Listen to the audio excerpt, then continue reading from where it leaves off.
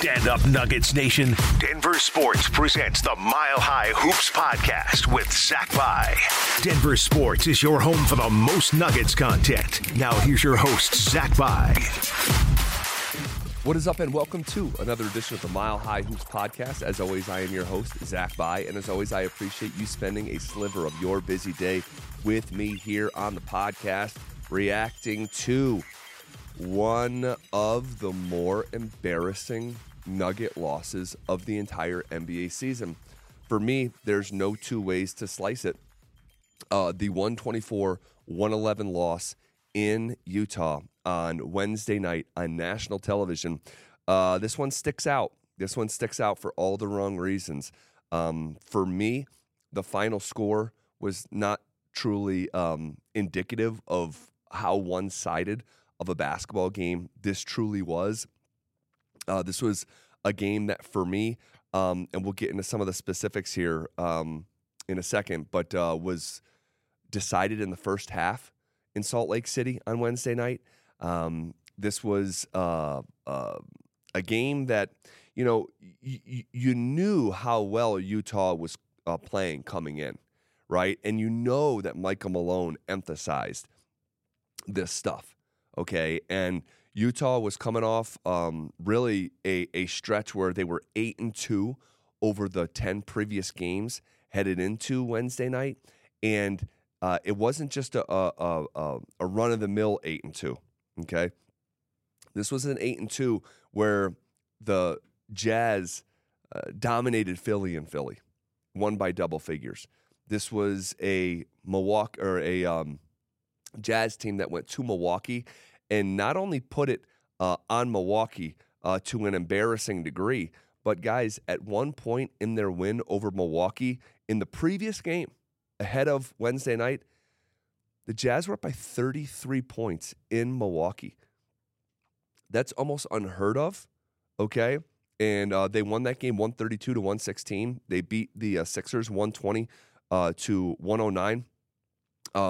And again, a team that is just rolling. And if you just check out the NBA standings, you know, they're not going to stick out because even after the Nuggets win on Wednesday, they're still under 500. And believe it or not, and this is a credit to Denver here, that was the first loss of the season where Denver fell to a team that was below 500. Literally the first time. It took until January 10th, right? So that's impressive. Best mark in the league against losing teams.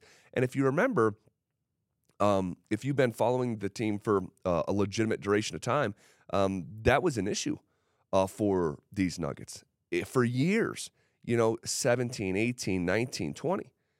And then they started to turn that corner in the title run season and even the season before. I think. Well, no, actually, I'm not sure on that one. But certainly the title season and now this season, they have handled their business against losing teams, and they ended up getting handled on ESPN on Wednesday night. Let's just talk about the game really briefly. I'm not going to spend too much time on the game, and I'll tell you why. Is that Denver just wasn't ready to play, lacked energy, lacked focus. And they looked, in general, like they didn't want to be there, which is confusing because they weren't on some, back-to-back. That wasn't the case. Salt Lake City is not far from Denver, Colorado. It's one of the shortest, if not the shortest, trip for the Nuggets all season, okay? They last played on Sunday. They had 2 full days off. So the approach, when you add up those factors, you were a rested team. You were on national television, okay, which is a little bit different, right? And in addition to those two things, you knew how well Utah was playing coming in. And to come out with no energy and to be so flat and to look tired, they looked like they were playing 3 nights in a row. That wasn't close to the case. So I don't really want to hear tired as an excuse. So it's one of these things where it was just disappointing. There's no other way to slice it. They were lackluster from an energy standpoint, and Mike Malone talked about it after the game, and especially the stretch of games they have coming up, and we'll talk about that here in a second.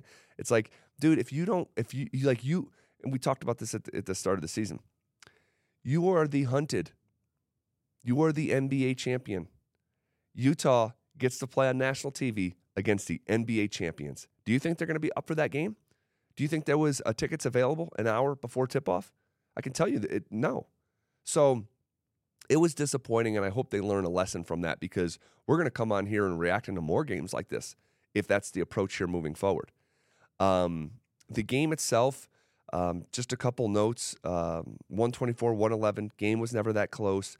The house of horrors that is Utah, it's remarkable. This team gets beat in Utah like the sun rises. The Nuggets have now lost 15 of their last 16 true road games in Utah. Guys, this goes back to Michael Malone's first season with the Denver Nuggets, right? So, and the only win in Utah during that stretch is that famous, Magnificent Seven game in 2020, where, you remember that they had 7 guys. It was the COVID season, and or was it the COVID? I forget. It's 4 years ago, and I forget the exact, off the top of my head, the exact reasoning. But I think it was COVID. But anyway, you remember the picture on the plane, and there's just 7 dudes. It's like Vlatko and Jamal and Yoke, and really, really fun night. That's the only win going back to the 2014-15 season. That's incredible. That was Jokic's only win against the Jazz in Utah. You wouldn't think that that's the case, and it's not like Utah is. It's not one of these places like we warn you about going to Atlanta, going to Los Angeles, and the entrappings for young millionaires, right? That's not the case in Salt Lake. So I can't really explain it. The long-standing failures stacked up over the years in Utah. Couple notes here from the first half. I stopped taking notes in the second half. Fast break points, 16-2 at halftime. Advantage Utah. They scored 71 points in one half of basketball. They shot 62% from the floor. Of the 26 baskets in the first half, 21 of them came off assists. All right, they shot 50% from 3 in that first half. All right, and they cooled a bit in that second half, which makes the final score a little bit more deceiving. But just a disappointing first 2 quarters, just the whole game really. But the game was decided in those first 2 quarters, in my opinion. The Utah bench outscored Denver 53-38. Jordan Clarkson, man, if that was a debut for Calvin Booth, or not a debut, but a showcase for general manager Calvin Booth, man, I thought Jordan Clarkson was fantastic, particularly in that first half. 16 points in that first half, 7 assists in that first half. In the second quarter alone, that man, Jordan Clarkson, scored or assisted on 11 of Utah's 13 second quarter buckets. I mean, he was brilliant. And Clarkson, and I actually, I wish I had the phrase back that I used on the radio show on Wednesday, looking forward to the game, talking on the drive with Philip Lindsay, 2 to 6 on the Fan weekdays. I said, hey, Jordan Clarkson is a professional scorer.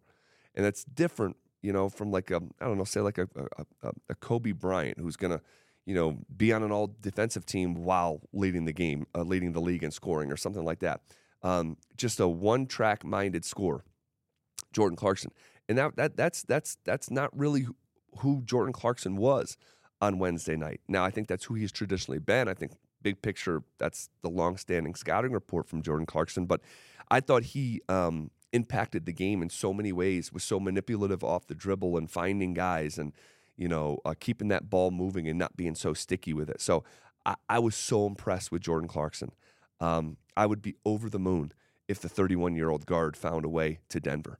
And I mentioned that. We talked about it in previous episodes. He was in odds. The Nuggets were the odds-on favorite in some offshore gambling sites for Jordan Clarkson's next destination as he's in his final year in Utah. So, imagine Jordan Clarkson in those non-Jokic minutes. Again, I don't know what they'd have to give up, and once we get close to their deadline, we'll talk more concrete about what some packages will look like. But he was brilliant. He was absolutely brilliant, and the Nuggets were not.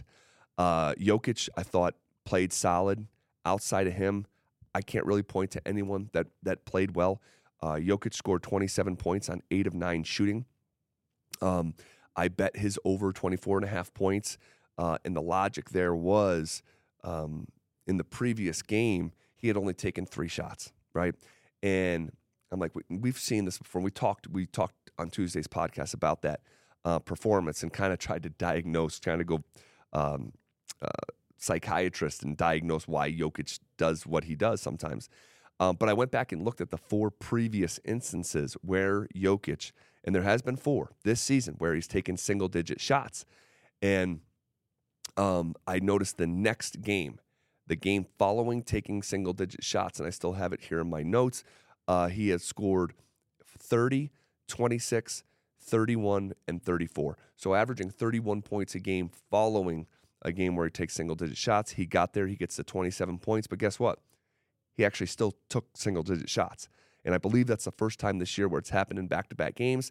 This one was just felt and looked different than the others. I'm not clumping it in with the others. Outside